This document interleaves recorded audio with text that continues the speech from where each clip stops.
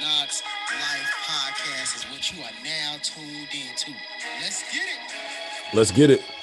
Another episode of Mondays with Coach Jake Spavital. Coach, you had a tough weekend this past weekend. Things didn't go the way you wanted to. And over the last couple of weeks, you've had some ups and downs and some changes that are going on.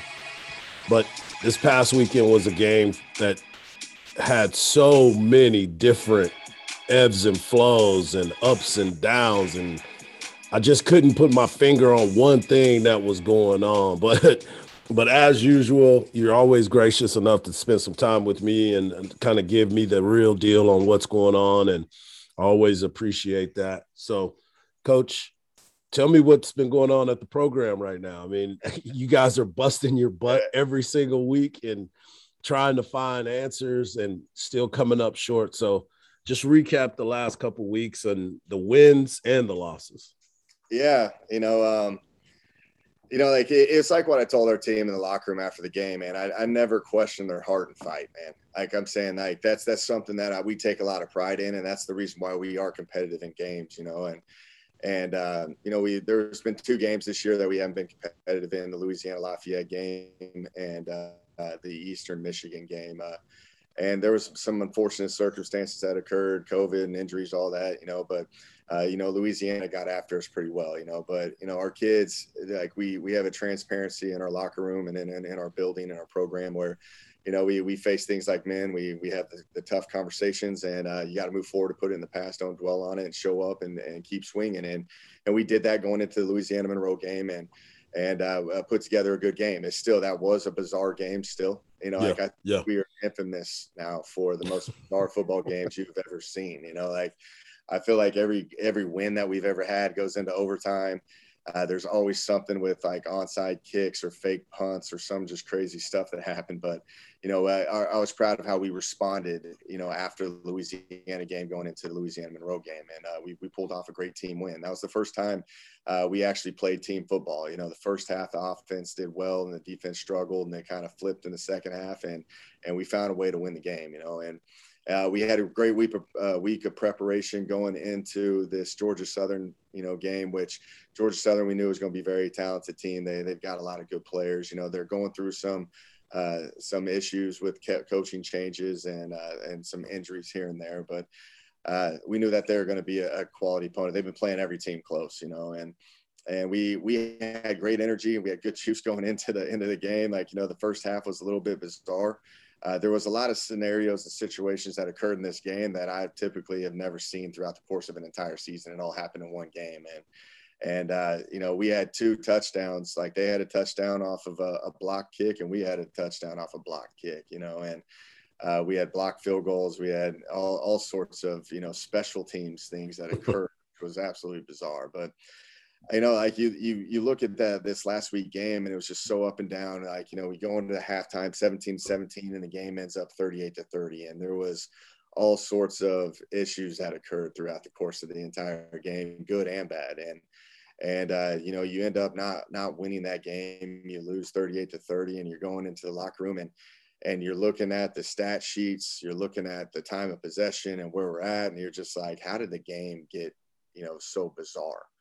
And, unfortunately, what it came down to is that we made more catastrophic mistakes than they did. We made plays, they made plays.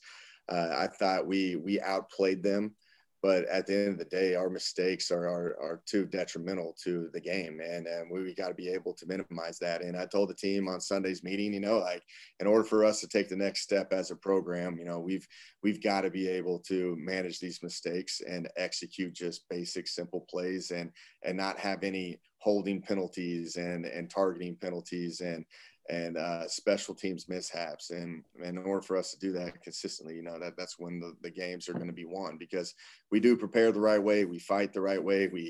We play with heart and passion. And I'm saying that we maximize that, and I take a lot of pride in that, but we have to start playing more efficient football, more clean football for us to win these games. You talked about it, and this is one of the things that I've continued to struggle with, is trying to learn the targeting call and how do you get around that. And I know you can't really go into too much depth about it because This is the Hard Knocks life, and people start listening to it and they get it to the Sun Belt Conference, and we don't want to talk about things like that. But as I look throughout this entire deal, some of these calls are not only questionable. You put the defense in a position to where it's hard for them to go out there and make a play because the things happen so fast. And like I said, some of them are egregious, and I totally get that.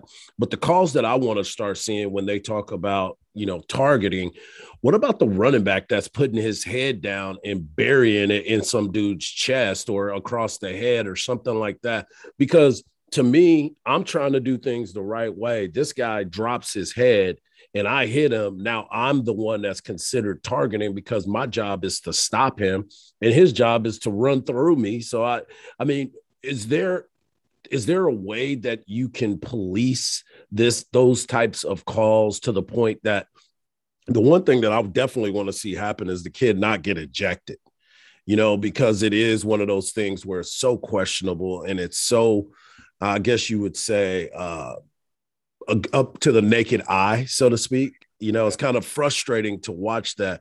But what are some of the things that, as a staff, you guys have to talk about teaching how to tackle? Because I don't think anyone's ever had to talk about how you go to tackle. Yeah, it started really last year. We had so many targeting issues, and a lot of them were unfortunate. Like we talk about getting your head to the side. We talk about, like not leaning with the crown of your helmet, see what you hit what you see type stuff, eyes up all the time. And we're preaching it constantly. But like you said just a minute ago, the game's so fast and the human body reacts, and we had a targeting, issue where our kid was trying to get his head to the side and it was an option run, so the QB is a runner, so you got to tackle him. But when he pitches the ball, he becomes a defenseless player, and so to speak. And he's trying to get his head to the side, but that kid's also fading away to absorb a hit. And then next thing you know, it's helmet to helmet, and like those are the ones like you got to keep talking about. Hey, you got to keep your head to the side. You got to shoot. and like I'm telling you, it's a difficult conversation now. But the thing that like I've been thinking about a lot about it, and I'm on the rules committee, and this has always been a hot topic. They're trying to make the game, safer for the player safety.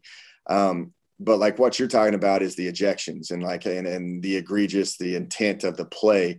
I do think that like, when the NBA was doing like, the technical, 1 and the technical 2, Yep. Like type deal. Yep. I feel like there's got to be some kind of play with that, where like, what's the intent? It was targeting, so he is like, penalized or punished for some extent. But then there's also the egregious ones that it's like a technical 2, and then there's probably the ejection and everything of that nature. Or, like if that targeting occurs like early in the half, they end up sitting out a whole game. Right. It's just where you at with it. And I do think that there's going to be, this is the year that the cycle changes. So every 2 years they add new rules. So this year going into it, you'll probably see some movement and some action with the targeting rules and the consequences and what to do, but it's a constant topic, a constant debate. You gotta talk to these kids about a lot of different things about just player safety and keeping your head up and everything of that nature. But I still think that this is just the tip of the iceberg right now with this whole targeting deal. Yeah, targeting is something that has been talked about across the nation, and your team has been affected by it. Because I'm so close, I pay a lot of attention to what's going on at Texas State. And when I get a chance to see that, I just don't understand that you guys have been flagged for targeting so many times, that not only with COVID, not only with the things of players being out, you still have to maneuver different guys into different positions because of that targeting rule. And that's where that cross training starts to really pay off, because guys are having to come in, and not only at Texas State, but across college football, the landscape of it, where big players are being thrown out of games in big games for what some would say was probably not a true targeting rule. And like you said earlier, that was not the intent. The intent was to try to make a play, and everything happened so fast. You remember the I guess it was the college football semifinal last year, Clemson Yes. versus State. Yeah. And Yeah. then Justin Fields was doing the spin move and he got the targeting. Yeah. Like if he doesn't spin move, it's no targeting. Right. Yeah, you know what I mean? That's why I said that judgment call. It's like, let's go to replay the replay. And it's just like, what are we looking at, man? What are we looking at?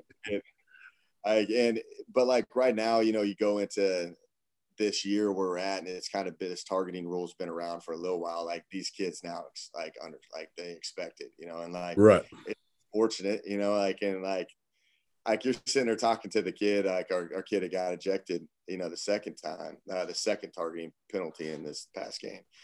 He was like, man, I was trying to get my head to the side, you know, and like I thought I did, but he ended up kind of ducking at the end, and I clipped him. He was like, he knew, you know, so but like he's explaining it to you. It's like I was trying, you know, and right. And he was just like, man, it's unfortunate. You know, it's a lot of those. Like sometimes, like I've seen targeting with like bad quarterback throws. Right. You know, like sometimes the court, like, you know, if maybe he underthrows it, maybe doesn't, you know, it doesn't get it to like an area like that safety can get there. Like I've seen those happen, you know, and it's just like, you know, defensive coaches are the most frustrated with it. You know, they come to my office all the time. They're like, what do you want me to tell the DB on this? I'm like, don't change anything. Right. Just keep playing. Yeah. Player safety side of it and try to get your head across and just keep emphasizing the points that we're trying to coach, you know, and just understand that targeting will happen. I think it happens to everybody, you know, so it's just, you know, we just understand that it's not just our team. Like it's an issue that's happening across college football. Yeah. Sorry to get on that tangent, but it was one of those things that I continue to look at. And I'm like, this is the worst rule in college football. And sometimes even in the professional level, it's, you know, everything happens so fast, as we talked about. Players are trying to make plays, but it's a tough thing. And you got to just go with what's being called. But let's get back to the field. And obviously there were some plays that happened in the game on Saturday that you kind of shake your head on it and try to figure out what's going on. But one of the plays that really stood out to me was the block. I think it was a field goal or punt. No, it was the block field goal where your guy recovers it, and then all of a sudden he loses it, and they get possession, and then the next play they end up scoring, which I believe turned out to be the game-winning score in that situation. So when you sit there and you're looking at what's going on and how do you adjust to it, what is the conversation that you have about the block field goal and the change of possession? Yeah, like who would have known that a block field goal actually hurt us? You know, right. You know, that was a momentum swing. It was 24-24 at the time. You know, the defense stopped them. You know, we end up, you know, doing a great job on our PAT field goal and we block it. And the rule is, you know, like if it's behind the line, then try to scoop and score it. You know, like if it's on the kicking side, scoop and score it.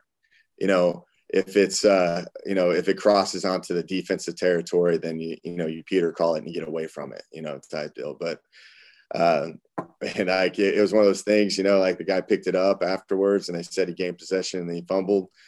You know, like there was no video evidence to actually like overturn it, so they set with the call. You know, so there's a lot of you know, judgment with it. Our kid said he didn't have possession. You know, he may have. Who knows? You know.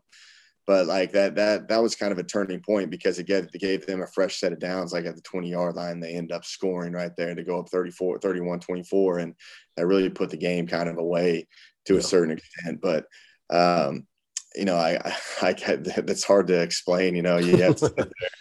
I've never been a part of that one. You know, you have to sit there and talk to them all, like, and just emphasize this is what you got to do, you know, and then the rule is like, if you're going to pick it up, then you got to have good ball security, you know, like you can't fumble it again, you know, and then it gave them a set of downs. And again, it's just another one of those scenarios in the game that you had no idea what was going on. You know, like, you know, the referees are like, we're confused by it. Our players confused by it. Like if you notice, they picked it up and they ran it in and like they scored, you know, that whole deal. So like there's just a ton of moving parts, you know, like it's just kind of like the ball is not bouncing your way when you're doing everything right. You're playing hard and you block a field goal, which is a huge momentum swing. To just understand that we have a change of possession, they get a fresh set of downs and they score right there. And that really deflated the entire stadium, the entire everything, because there's just so many crazy calls in this game that, you know, like I've never been a part of before. And like, I'm telling you, like the fans were confused half the time too of what's going on. stuff. And, like our kids, they still lined up and they kept fighting, but you can tell that really hurt the momentum. And, at the end of the day, man, who would have thought a blocked field goal on a momentum swing would have actually hurt us? It would have been better if they just made the field goal. Right. Yeah, absolutely. And I was sitting there thinking the same thing. I was like, well, dang, that's just buzzkill right there, because everybody was getting fired up and you could hear the emotion in the stands. And, you said it, anytime you get a block anything in a positive matter, it changes the momentum. And it was unfortunate that the ball possession and securing the football kind of flipped the other way. And I watched the video like 4 or 5 times because they showed it in different angles, and it did not look like he had possession at all to where they would be able to make that call. So, I mean, that's another one of those that you just kind of got to roll with, because the call's there and it's over, but it ain't a fun one. One of these days we're gonna get that call. Exactly. It has to happen at some point, man. No doubt. Sit there like what do you tell the kids? Like you're sitting there in your team meetings, coaching ball security with a defensive lineman picking up on a scoop and score, and you're also telling them like, hey man, that's a great job of blocking the extra point. Yeah. It's like anytime we have a positive, there's a negative with it. And right now, and I've talked to them all about everybody be on point this week. We got to get the karma back. We got to get everything right. It's like the ball is just not bouncing their way, and I think eventually, if you just keep playing that way and doing the right things, the good things are going to happen for these kids. No doubt. Speaking of something else, obviously you had a good turnout for the last home game, but now you're getting ready to go on the road, Coastal Carolina. They're not playing with their quarterback. He's out. McCall is no longer he's injured, so I'm not going to say he's no longer with the team, but he's not going to play this weekend. He's not going to play this weekend, but Coastal's still one of those teams that can go out there and knock some people off. They're a tough ball team. They got beat this past weekend, but talk about the fact of going to Coastal Carolina, one of the best teams in the country. Yeah, it's going to be a tough challenge. We're going to be down a little bit, especially we had 2 targeting fouls. So we got 2 guys out for the first half. And we're kind of moving through a few injuries, but, nothing crazy. So, we got to get back out there on track and go, compete versus a very quality team. They're very good on defense, one of the top defenses in the country. But, again, their offense is really the reason why they're so successful. And, they don't have Grayson McCall, but their backup does a really good job as well. But they got weapons. They got tight ends, they got O-linemen. I was looking at the kind of stats on them. They've got 18 seniors on offense and defense, and they got 5 on specialists. So they got 23 total seniors. They're a very experienced team. They got a lot of super seniors in there that have played for a long, long time. They're a quality team, and we're going to have to play very clean football. We can't be having these mistakes and these catastrophic mistakes and expect to win this game. So we've got to play, close to a perfect game. I'm not saying it has to be perfect, but we've got to be very efficient in what we do. We got to complement each other. We got to play off of momentum swings. If anybody has a good thing on one side of the ball, we got to take advantage of that momentum and continue to capitalize on it. But it's going to be a tough challenge. But our kids, they're not going to shy away. We're going to go and we're going to swing at them, like what we always do. And we're not playing for a bowl game right now. And, our kids are going to show up, that's what they do. And that's the thing that we take a lot of pride in. So, we got 2 more games left and we're going to put everything on the line and go out there and compete against a very quality opponent in Coastal Carolina. Well, I know that you're going to have your team ready. You always do. And I appreciate you spending some time with me today. And Coach, let's think about this. You got a chance to go out there and beat a team that people are saying is one of the best in the country. You got a chance to finish on a high note, and this will lead you into good recruiting and getting this thing back to where people are begging for it to be. And I know that you are too. So as always, thank you for taking the time to kick it with me today. And I'll see you soon, buddy. All right, man. I appreciate you, Harsh, as always, man. There it is, Coach Jake Spavital. Mondays with Coach Spavital. And just remember, don't believe everything you see, because even salt looks like sugar. Hey.